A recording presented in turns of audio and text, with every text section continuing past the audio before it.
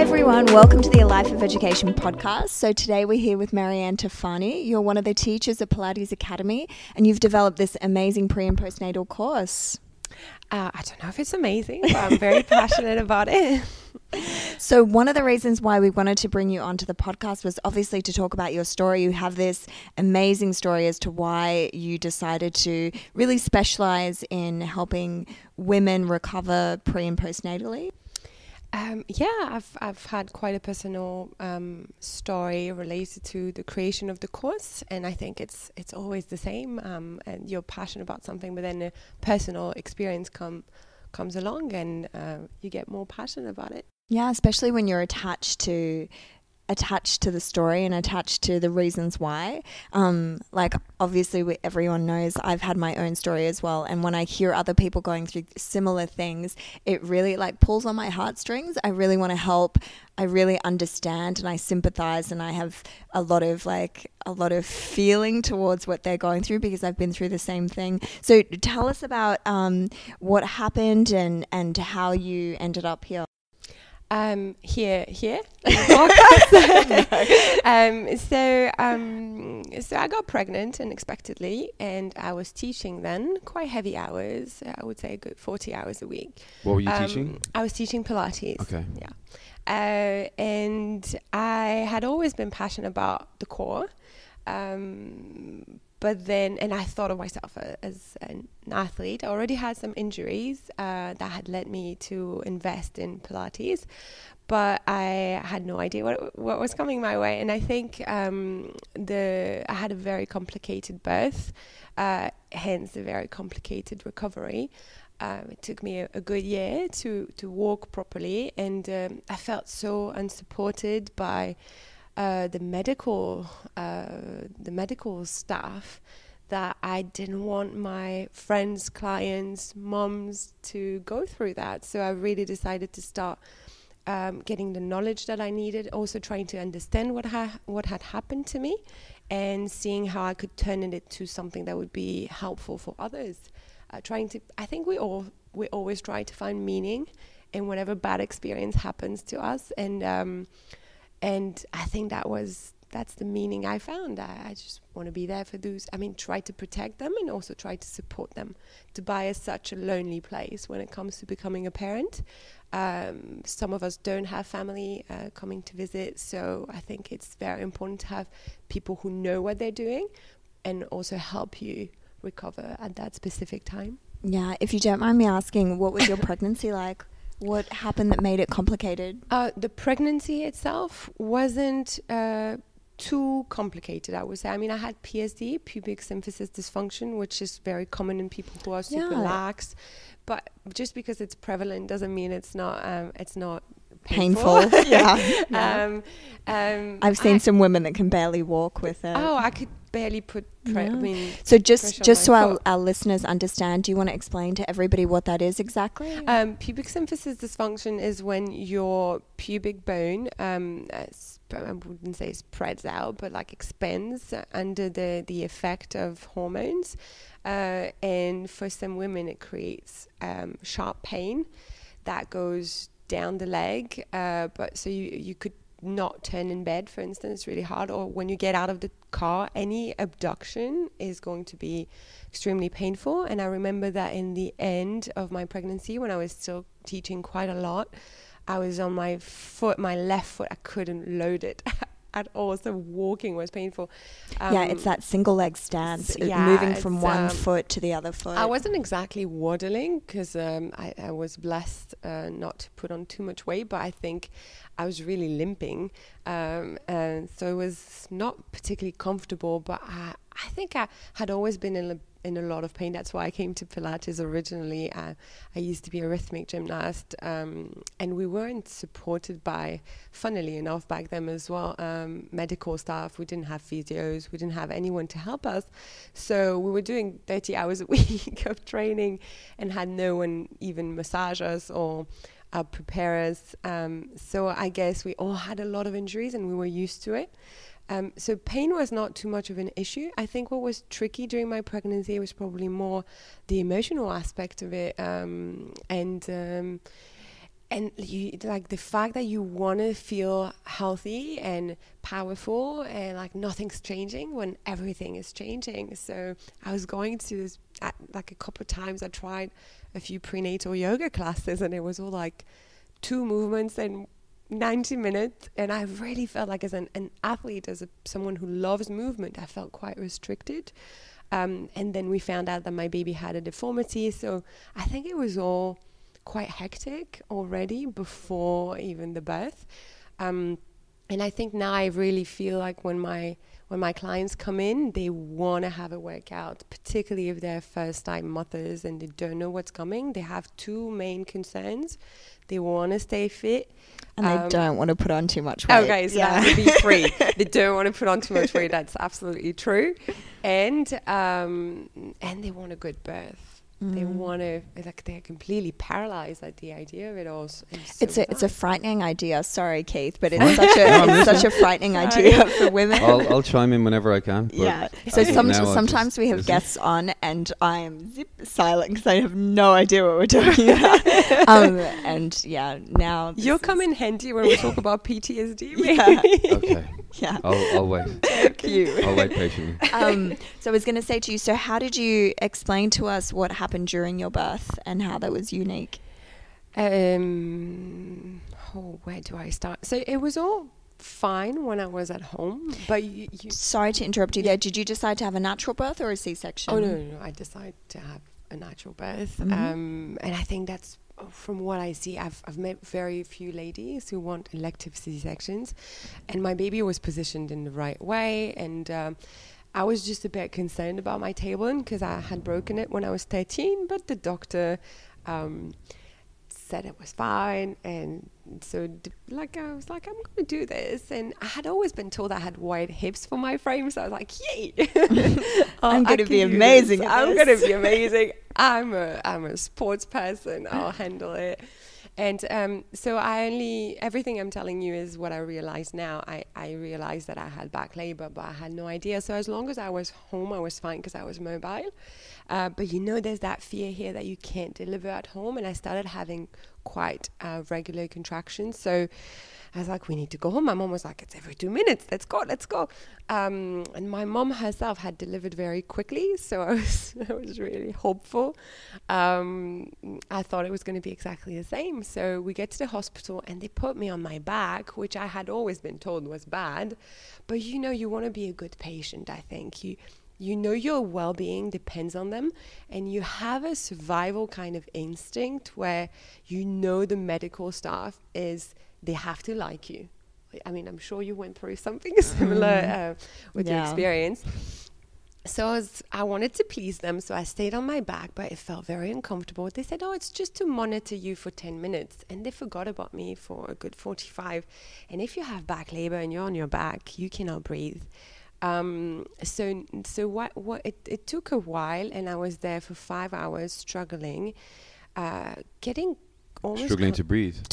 Okay. There's constant contractions. I was trying to move. I was trying to go in the bathtub, but they hadn't set the temperature right. So it was just a lot of things that I had hoped would help me and were not, and I could not breathe.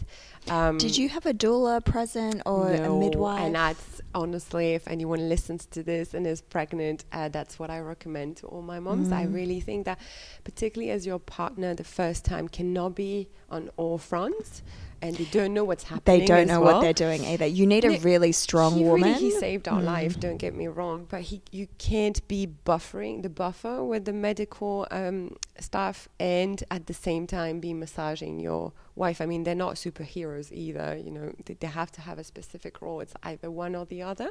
And I really think a doula, a woman who guides you and tries to make sure that your preferences are respected, is a great addition to a first-time birth or to a birth following a traumatic experience. So I know I think you're a bit concerned when you're an instructor and you're not going to make money for the months that you're out, that you don't want to be spending too much. And I think I didn't realize how much I would be spending on my recovery, and I felt like maybe I'm being too I don't know, I'm asking too much from my partner by asking for a doula. So I didn't choose to have a doula, but I should have, for sure. She definitely would have helped. I don't think you hear bad stories with doulas because there's someone else looking after you. Especially if you choose someone that you have a really good rapport with and somebody that you can connect with. I think the important thing about a doula or having a midwife there is that they understand the experience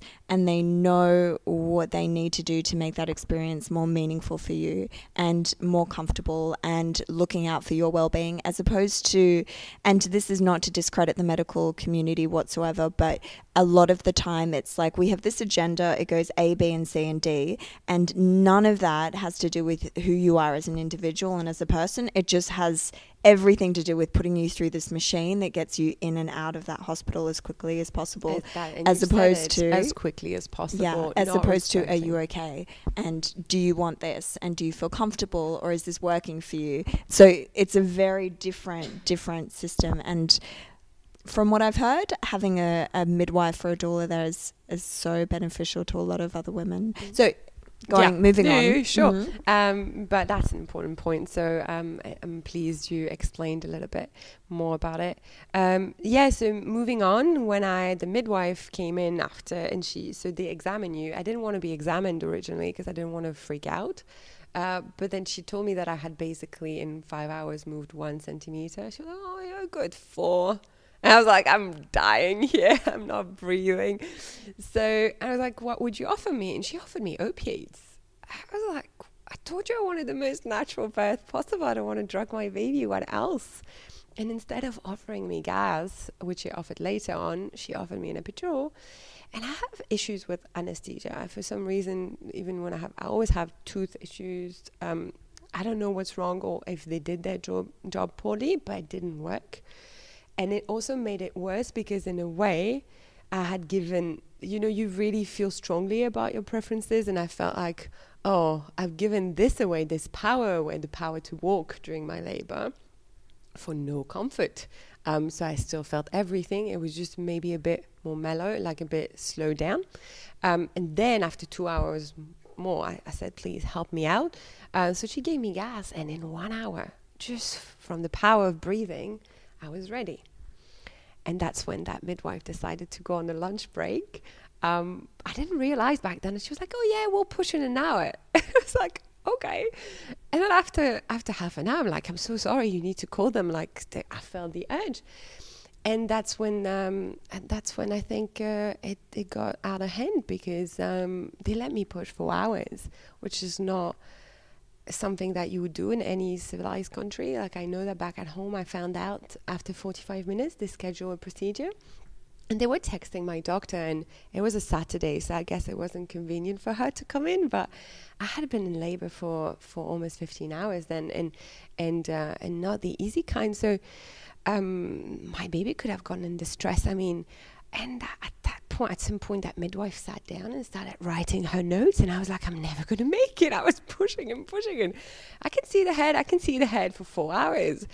And what I didn't realize then is that my husband, who had done the hypnobirthing classes with me, went and yelled at them in the corridor. I didn't hear any of that. I was in my thing. I was like, go get out. And that's how he saved us, because honestly I don't know how my baby and I didn't die. What happened? What did your husband do? What happened? He went to talk to them and asked for the doctor to come in. He said the texting is not enough. She needs a procedure. I remember having 10 people in that room watching me, and nothing was happening. They were just letting me push. But 4 hours, it was just mad. So just so people understand, and I know this is going into things that are a little bit personal for you, but it's okay. You had a lot of, did one of the muscles in your pelvic floor rupture? After? So only during forceps. So when that doctor came in, she said, oh, there's no time to numb you now. We have to go. We have to go ahead and do it. So they did a forceps, but if a forceps is performed on you and you're not numb, I mean, it's like somebody is extracting your bowels, so it feels extremely painful. And I think that's how one of the muscle got disinserted. On top of course, there was a major episiotomy for the instruments to go in. But yeah, that muscle got ripped off. and it's the puberectalis, for those of you who are keen on anatomy. And that's the muscle that supports your organs. So it's a very important muscle to work on, to make sure that there are no continence issues and that there's control of all the functions there. But the thing is, I didn't discover that until, I didn't find out about it until I met another doctor maybe 7 months into it. And I realized something was wrong when I went to see a physio, and she was making me contract to find my pelvic floor again. And when I would release the muscle, there would be an incredibly painful spasm. And she was like, I don't know what's going on, no. And she was like, pretty much giving me the look like, you're traumatized. That's why. And I know my body really well because like I said, I'm a sports person. I have a lot of interoception. So I was like, there's something that's not functioning. And luckily I found a good gynecologist who identified that. But the woman who delivered my baby saw me 5 weeks after, checked my scar, and that's it. And if I hadn't asked for a referral for pelvic floor rehabilitation, nothing would have happened. And she didn't check internally, neither how the muscles were doing, or their functionality, nor their functionality, which is the most important thing, as we know. So and obviously a forceps tends to break your tailbone as well, because it kind of has to move the baby out. So that's something else. I went to see her 2 weeks after. I was like, I cannot sit. Is that normal? She was like, it's probably the episiotomy. Force yourself to sit. I don't know if you've broken bones, so you would know. So many. But you cannot sit on a broken tailbone. It's not possible. It's not doable. So I just felt extremely unsupported. And when I went home a few weeks after, I saw a midwife who specialized in pelvic floor issues. She was like, oh yeah, you had your tailbone broken. I was like, oh yeah, I broke my tailbone when I was younger. I should have known. It was the exact same pain.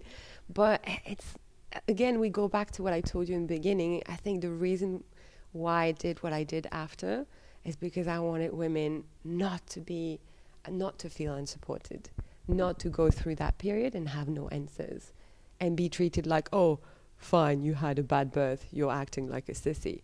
No, I'm just experiencing a lot of pain and you're not treating me for. Yeah, I think one of the things as well is when people don't understand, or they don't listen and they don't give you concrete answers. It's like, this isn't working, something's wrong, I know, can you help me? And they have no solutions or answers, or not any of the investigative, like, okay, I hear you, let's see, let me take you on this exploration so we can find out what's wrong. So I think when the medical community doesn't do that, then there's this sense of like, well, I'm doing this on my own. I have to find out what's wrong with me on my exactly own. What happened. And you're fighting against a machine. It's tough. I know.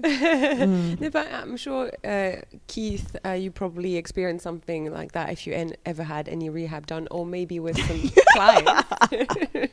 That the medical community aren't really. But that you have to create knowledge. You have to get knowledgeable because nobody's helping you, because you don't know who to go to be helped. Yeah, it's one of those ones where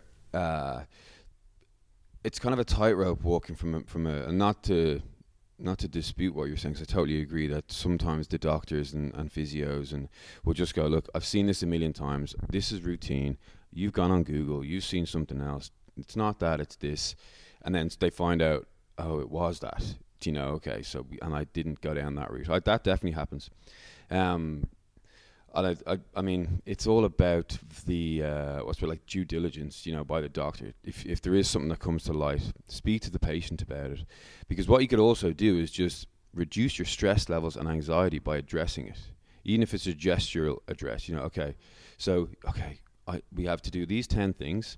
You seem to be really stressed over this other thing, so let me just talk to you about that, maybe educate you, maybe do the tests, then show you your anxiety level goes down, and then all the other 10 tests become much more productive because you're dealing with a patient who's calm and relaxed and is actually buying into your process, because they know that you as the doctor has their interest at heart. Yeah, I think it's that sense of being with the doctor that cares. Yeah. You want to be with someone that actually cares and isn't like, oh, I got to go, I got my next appointment, or I can't you're believe in the the machine. lady went to lunch. Yeah. There should be like you don't go for lunch. I realized afterwards. There should be a rule. You don't get your lunch. I realized afterwards, but I think she thought, oh, she had an epidural. She won't feel the urge to push, but I hadn't felt, the epidural hadn't worked on me. So I could feel everything.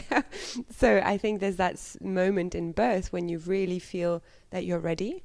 And she thought I wouldn't feel that because of the drugs. But there should be surely, even if she's going to, not lunch, even if she has an emergency, she should at least come to your bedside and say, hey, look, this is happening. How are you? Clear, clear, clear. All right, I must go and do this. No, she said, oh, you're at 10 first. She said you're at 10 centimeters. So I was like, okay. So I was happy. I was like, finally. And she was like, fine. So I'll come back in an hour and we'll push then. And I knew if you're at 10, you get to push, finally. Yeah. So I was like, why? She was like, yeah, you're almost at 10. Okay. I have a question for you. Did you give birth here in the UAE? Yeah. So Am I going to have my second one here? No. No. And I can tell you right now, whenever, and this is not to discredit the medical community here, but I think they are great. They are. Gynecologists and physios, and luckily I met them after. It took me a while, but I did. So we don't want to say we hate medical. Yeah, of course. I think that's not what we're saying. What I've discovered through like my whole process is that I feel like whenever I went back to Australia, the quality of care is different, and it has nothing to do with training. It has to do with client-patient relationship. That aspect of the medical community is so undeveloped here. It's almost, this is what I felt personally, there's this sense of, I'm the doctor, you're the patient, I know you don't. I'm going to do this. And there's very little relationship where you're explained and talked to and you're taken into the process and participating in that. Whereas I found when I was at home, I always had people that were, okay, Caroline, we're going to do this right now. Do you feel comfortable with this? I'm going to talk you through this procedure. This is what's happening. So we're going to do A, B, and C, and then you're going to feel A, B, and C. If you're not comfortable with it, we'll do something else. So there was this whole like, oh, I'm a part of this journey, as opposed to this very separated doctor-patient relationship. That's just my experience. Did you find that? Yeah, of course, absolutely. I would even go further. I would even say that I think sometimes people are annoyed with people who know stuff. Like if you go to a physio and you tell them, I think here my ligament, blah, blah, blah, like my VMO has, I don't know, whatever issue. Can you train this? Can you train that? They don't like it. And I could tell that midwife actually didn't like the fact that I wanted no drugs, that I almost felt, I could be completely paranoid about this, but a few women have told me the same thing. I almost felt like I was bothering her in her job, I was not giving her what she expected from me, and I was really uncomfortable. And going back to what Keith said about addressing the problem as and making it less anxiety, like not generating anxiety, on the contrary, helping you is not the only thing that you expect from the medical staff when you know your anatomy and you feel your body. I think it's also, you want to feel empowered. And through birth, that's something important. And I think when you're not listened to, you cannot be empowered. And I think if you go to a doctor and they have their hands in the most intimate part of your body, and you tell them and you start crying from pain because of a spasm, and they tell you, oh, you've been too traumatized, dear. It's just like, it's belittling, woman. It's belittling, and it's just so. What you're doing is terrible. It's not. The trauma has its impact, of course, but there's something that's not functioning if releasing a muscle causes that much pain, and you should listen to that. And I think it's not just addressing an issue, it's listening to what the patient has to say. Even if what the patient has to say is what they read on Google, you're right, in that case, it's addressing the anxiety. But if sometimes they have a symptom that is the key to identifying what the issue is. Yeah. I didn't mean it to sound like that when I said it. No, but it didn't sound bad. I think with people who don't really know and Google stuff way too much, it is something important to do, like to understand where they come from. But in any case, there's that listening part of the client-patient relationship that is lost in the UAE. And I don't know if it's because some people come from so many different places and are quite challenged or I mean, to be honest, I've met people who didn't have the right skills for the job here, clearly. But I don't know, I find that it's something that a lot of people experience here. And with, not just with birth, I mean, with many things. Like when I started my teacher training, I have very lax ligaments, probably from my practice and also physiologically. That's just the way it is. You said you were a gymnast growing up. Growing up, rhythmic, so very like bendy, putting you between two chairs and asking you to split. So that was my background. And having people sit on me when I did that. So it was just the way my ligaments were. And so when I started my training, I think one teacher loaded me too much, and it's not just in the medical community that there are issues with skills. I really think in our profession there are problems like that. So she loaded me too much, and then I think my ligaments didn't enjoy that. So I went for rehab, and the rehab I was offered is, strengthen your VMO. No attention to my glutes, no attention to anything else, but 5 sessions are just lifting my legs, which is helpful, don't get me wrong, but she would just put some how do you call them, electrodes? Yeah.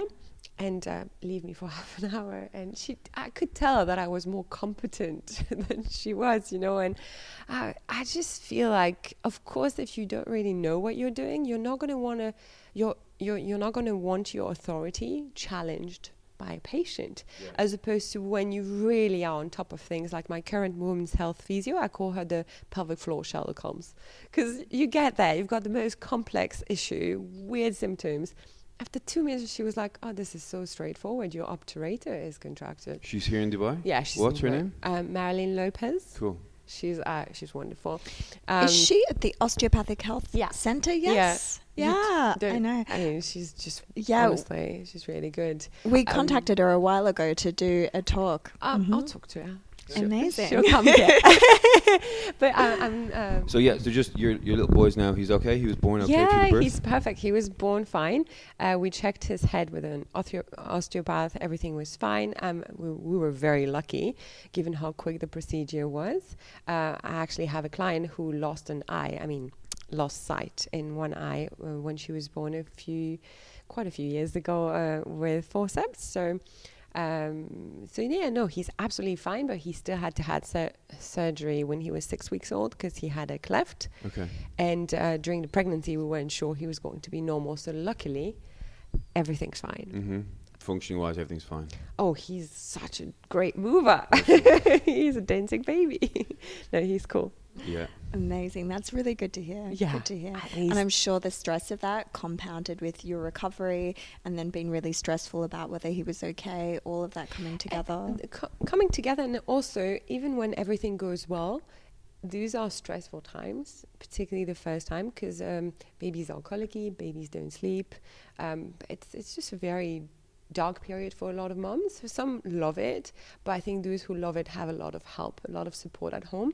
Unfortunately, my mom left about 2 days after I gave birth, so I couldn't walk, I couldn't go to the bathroom normally, and I had a crying baby. So it was, and I knew I had to fly. So I think that also delayed the recovery, because you're looking after another human being and they need you more than you need help. So I think it for a lot of moms, it's a struggle to make time for recovery, and you need to feel like you're going to the right people when you do. So, and then how I designed the course, I think it first started with clients. I started designing prenatal workshops to educate women who really wanted to know, what should I do? What should I avoid? How can I avoid issues? How can I avoid having a difficult birth through my practice? And as you can imagine, both of you, after what I said, I mean, I emphasize breathing in difficult positions a lot, because I know how key it is to progress through the whole dilation process. And then... So you would do breathing exercises with... I do. So this would be more as a prenatal program. Prenatal program. So including breathing. Including so many things like, but if we're going to talk about breathing, so when you take an antenatal class with your partner, they teach you the breathing between contractions, the breathing during contractions, but you're sitting on a comfy fit ball doing that. It doesn't prepare you for birth, in my opinion. What can prepare you for birth is creating some sort of contraction in your body. So let's say I exhaust their triceps, doing some very simple moves, some very safe moves. And after a good 2 minutes of tiring the triceps, I ask them to do an isometric hold and to breathe and to practice their techniques. And then the hold of their pelvic floor. No, or on the contrary, they're holding the tricep contraction, but the pelvic floor needs to let go and the belly needs to let go, and it's quite the opposite of Pilates breathing. Yeah, which absolutely. Is so hard to deconstruct for Pilates clients. And I think as a Pilates instructor, it is my duty to tell people and to teach them something else when what they're going to need on the day is a different kind of breathing. So I really make it clear in those workshops that there's the breathing that helps you support your back, our Pilates lateral breathing. There's the breathing that strengthens your TA, that helps you have a stable pelvis as much as possible with or without PSD. And there's the breathing in the delivery room. And when I teach Pilates instructors, I actually deconstruct the Pilates breathing a lot, because I know that they won't have any issues supporting their backs because they're good at what they do, but I know they will struggle on the day to let go. Do you know what's interesting is that a lot of I've read and heard that a lot of yoga and Pilates instructors, when they get to having babies, they actually have the opposite problem. They don't know how to let go because they're so used to years and years of overtraining their pelvic floor muscles and keeping everything engaged. And so it's totally the reverse. I've had yoga instructor friends who've been doing handstands throughout their pregnancy, and they get to labor and like nothing moves. Everything's so tight. It's interesting to see that. I don't know a lot of Pilates and yoga serious instructors. I mean, people who teach quite a lot, who have had short labors. So you know how I told you my mom had a very easy, back then she wasn't sporty. So her first labor was 4 hours. She told me she pushed twice. And so I was like, what's the main difference? I was like, I teach Pilates this many hours a week. And as much, don't get me wrong, I love Pilates for so many reasons. And I really think it helps people get a great posture, particularly for after birth, like opening the chest, supporting their back. So the strengthening component is very important, but strengthening is not tightening. And if there are instructors who are listening to us and who say tighten your pelvic floor in class, please stop doing that because tightening is not strengthening. And I think an issue that a lot of women have, a lot of men actually have these days, are that they have tightness everywhere.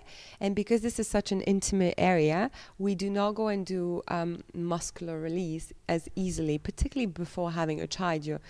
When I was told you need to do massages, internal massages, honestly, I tried once. It was so tight. I was like, where do I go? What do I do?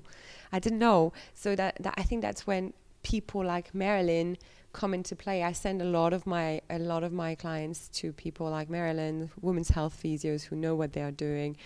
And I say, she's going to show you how to do that internal massage, and you're going to have a better birth for it because you'll be ready. But you have to educate people. So I think it all started when I realized that in an hour, in 55 minutes, I couldn't educate people, and they were craving that knowledge. So I created the workshops. They worked really well. All my moms had, I wouldn't say easy experiences. Sometimes they had cesareans, emergency C-sections, but they felt empowered through it, which made a whole difference. And more supportive as well. I'm sure before and after they knew that they could come and talk to you and share an experience with you. Exactly. I hope that's how they felt. So I'm curious, for Pilates instructors, as part of your course, what do you teach for them to be mindful? What are some of the take-home messages that they can take for everyone listening? If you're a Pilates instructor and you're going through a prenatal program, what are things to be mindful of? For prenatal program, I would really, there are a few things I would work on specifically, or deconstruct, like we said. So that issue of breathing that we've extensively discussed, and then the mobility of the thigh bone in the hip joint. Like I find that a lot of Pilates instructors were originally dancers or have a very externally oriented external rotation. Yeah, that Pilates V. That, to be honest, nowadays creates a lot of SIJ dysfunction, sciatic pain.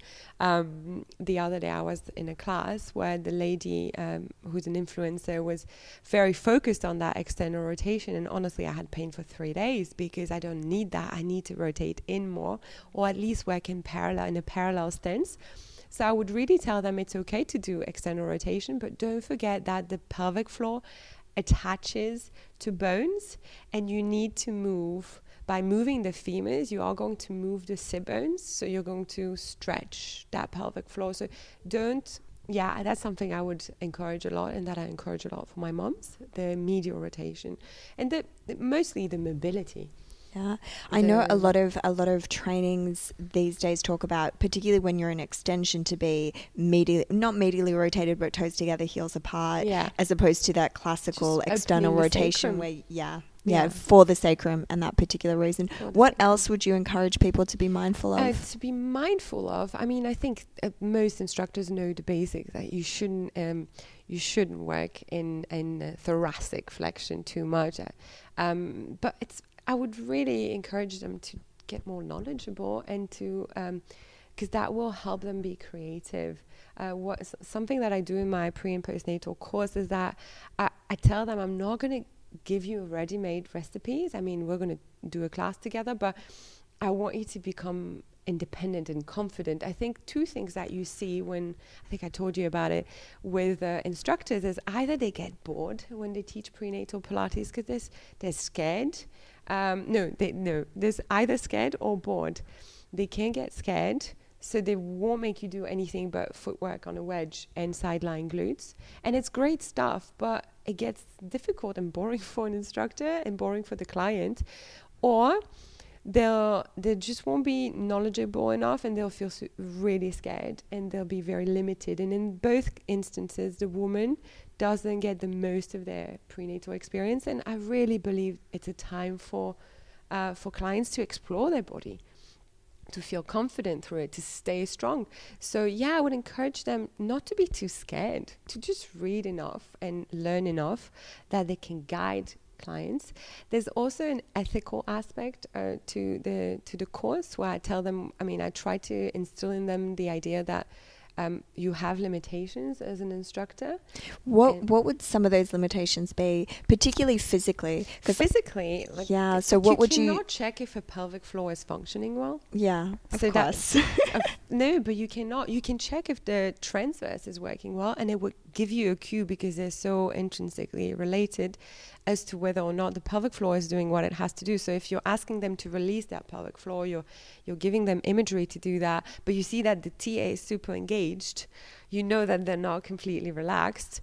But that's how far, as far as it goes. And when I teach pelvic floor workshops, but sometimes women are like, should I do this? Should I do that? I'm like, if it's a bit more of a complicated issue, I'm not good. I can go in and check if you're having that problem because you're tight, if you're having that problem because you're not strong enough, if you're having that problem because you have an avulsion. And avulsion is what we talked about, what happened to me, the muscle that's disinserted, and it's between 13% and 36% of women. That's how badly diagnosed it is. So it's quite a lot of women who have had a vaginal birth. Anyway, I keep going on a tangent, so please bring back on track. But I think that's something I would encourage them to do. Just educate themselves. And if we move into postnatal care, what are some of the take home? Some of the things to take. So I think one of the reasons why the training I've created is a bit different from the ones that I attended is that I found that the thing that you will hear the most from clients who are expecting is, when can I go back into exercise?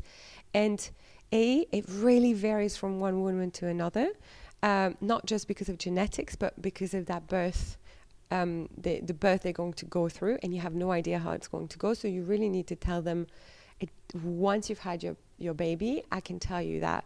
But there's also something else that I cover in the training, that is the stages of the recovery. So I divide things into 3 main stages. But those three phases are going to be very different from one woman to another, and you need to build up to them. So you can't just say, hey, you had a cesarean, please come back after 3 months. I mean, it is true that if they had a not unplanned cesarean, you want them to wait. But there are things that they can do that's breathing based to make that postpartum training more effective and to make it a quicker recovery, and vice versa. I mean, like some women who had a vaginal birth with instruments shouldn't come to you after 6 weeks. Nothing is ready then. Quite naturally, particularly episiotomies. And that's where you have to be really careful as an instructor.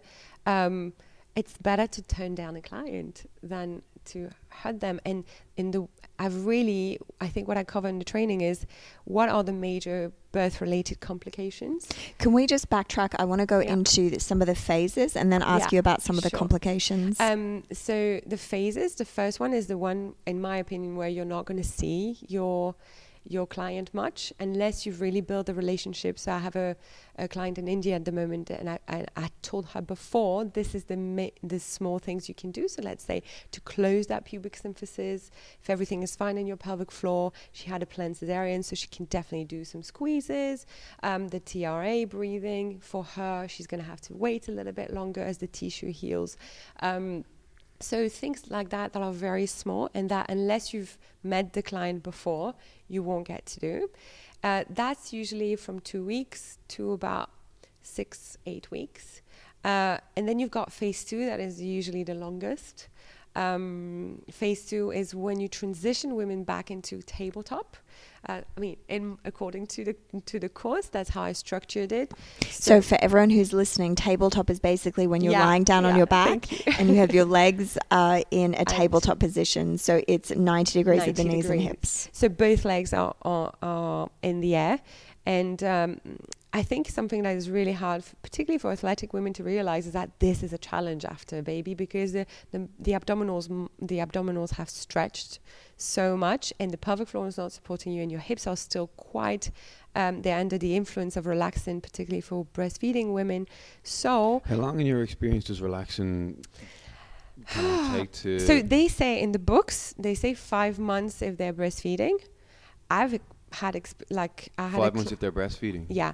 I've had a lot longer than that. It depends on how lax people, it depends on their biology, really. And I had a client who just stopped breastfeeding. Her baby's 9 months now, and we finally got to tabletop. And I'm sure it's related because if you're really lax in your ligaments, it's really hard to find the support in your abs and in your glutes to anchor those hips. And if women breastfeed or not, it changes that too. It does, because then the relaxin exits your body earlier. Sooner, if you're not breastfeeding. Sooner. Definitely. So something that is common for us to treat is diastasis recti. So the separation in the abs. Women worry about it aesthetically mostly, but it's great that they worry about it aesthetically because it's involved in continence. So particularly if you've had a difficult, if you've had episiotomies or a vaginal birth in general, the pelvic floor is sometimes so traumatized that the muscles don't function and don't support the organs. So your main way of supporting yourself is through your abdominals, and everything we do to close the diastasis is related to strengthening the deep abdominals. So that's all the things that we do in that phase 2. We focus on rebuilding the abdominals in a way that allows women to have body weight kind of load. And then in that phase 3, it's transitioning them so they can one day leave you and go back to their normal exercise. And that's more lumbar flexion with good breathing, good engagement before even thinking of thoracic flexions. That's more, and of course starting to add very small load, so wrist weights, ankle weights. In the phase 2, I build glutes quite a bit as well, particularly glutes medius. To build a lot more support in the pelvis. It's my main concern is stability, stability at that stage. And going into some of the, you were mentioning some of the complications that you look at. Yeah, I look at the complications because I think if you were to treat someone with you had an accident, people would want to know what exactly broke, where, when, what kind of pain you experienced after. They would ask, right? I think if you do not know what a vacuum is or what a cesarean is, a little bit more in depth, it doesn't mean you have to become a surgeon, but how can you treat the fascia? How can you treat how can you work on the neuromuscular response? And I think after a baby, a lot has to do with the nerve, with the way the brain doesn't want to hear from the body, from what's going on in those areas. Like I treated someone who had a very traumatic emergency cesarean at 6.5 months 11 years ago, and Chloe was telling me Chloe is the owner of Pilates Academy. She was telling me, I'm struggling, can you do something? She's not feeling her transfers, and through breathing and contact and touch and sensory stimulation. Sensory stimulation. After 2 minutes, she was like, oh, I feel something. After 11 years. So you really cannot forget that this is, even when everything goes well, if there's a procedure, if there's a cut, it doesn't go well for the body itself. So it's actually easier with people who had PTSD like I did, because we know there was a trauma. So we know we need to work on the nervous system. But with someone who comes in, was numb, had a forceps but didn't realize, you're not going to think, oh, maybe she's not connecting her pelvic floor. And that's usually when you send them to a women's health physio. So yeah, in that postnatal part of the training, that's a lot of what we do, a lot of diastasis, recti, rehab. And mostly what I want to emphasize on is trainers, build it up, because you could trigger a prolapse, you could trigger incontinence if you were not doing, or a hernia. If you're not gentle. Yeah. Be gentle, and also, particularly for those who haven't had children, it's really hard to grasp what a diastasis is. It's really difficult to imagine. It's a really strange feeling in the body. I've had many injuries, but it was strange. So you don't really know what you need to ask about if they're feeling a pull in the center of the abs. If they are, they're not connecting enough to add load. And you need to create the connection first and foremost. So we do a lot of checking for weak abdominal engagement, on top of learning how to check for diastasis itself. And I think I try to cover the emotional component of it all, and the sleep deprivation, and how that too affects the nervous system and the biology and the physiology. So we try to cover all that in 2 days, which is challenging. It's a lot of information. But for actual women who have had children and who are not trainers, I've created this 5-session program and that's how I think trainers started coming to me and saying, Marianne, could you train me? Because sometimes after 5 sessions, we have a reduction in 1.5 centimeters in only 2 weeks. So usually for your audience, before pregnancy, the linear alba is about 1.5 centimeters. Feel free to disagree, Keith, about that. Absolutely not. But you're the anatomy king. It's all different when pregnancy pops up. And after a birth, like people often focus on 2 fingers. I don't know why that is, but it's really 2 centimeters. And that would be about 1 finger. If you were to place, because you cannot feel the whole tendon.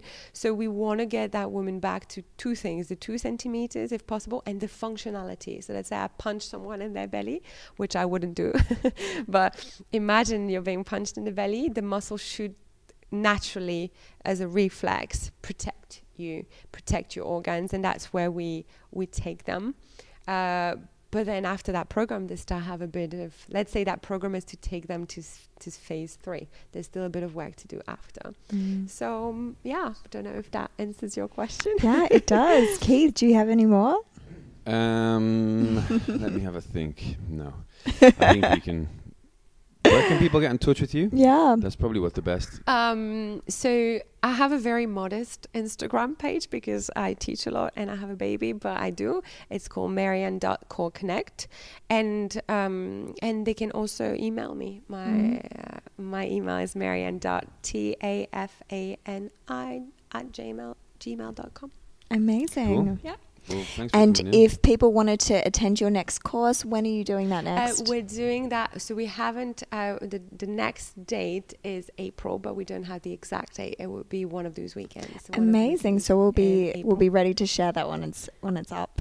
Amazing. Wonderful. Thank you for having me. Thanks for sharing your Marianne, story. thank you so much. So interesting. See you Bye, soon. guys.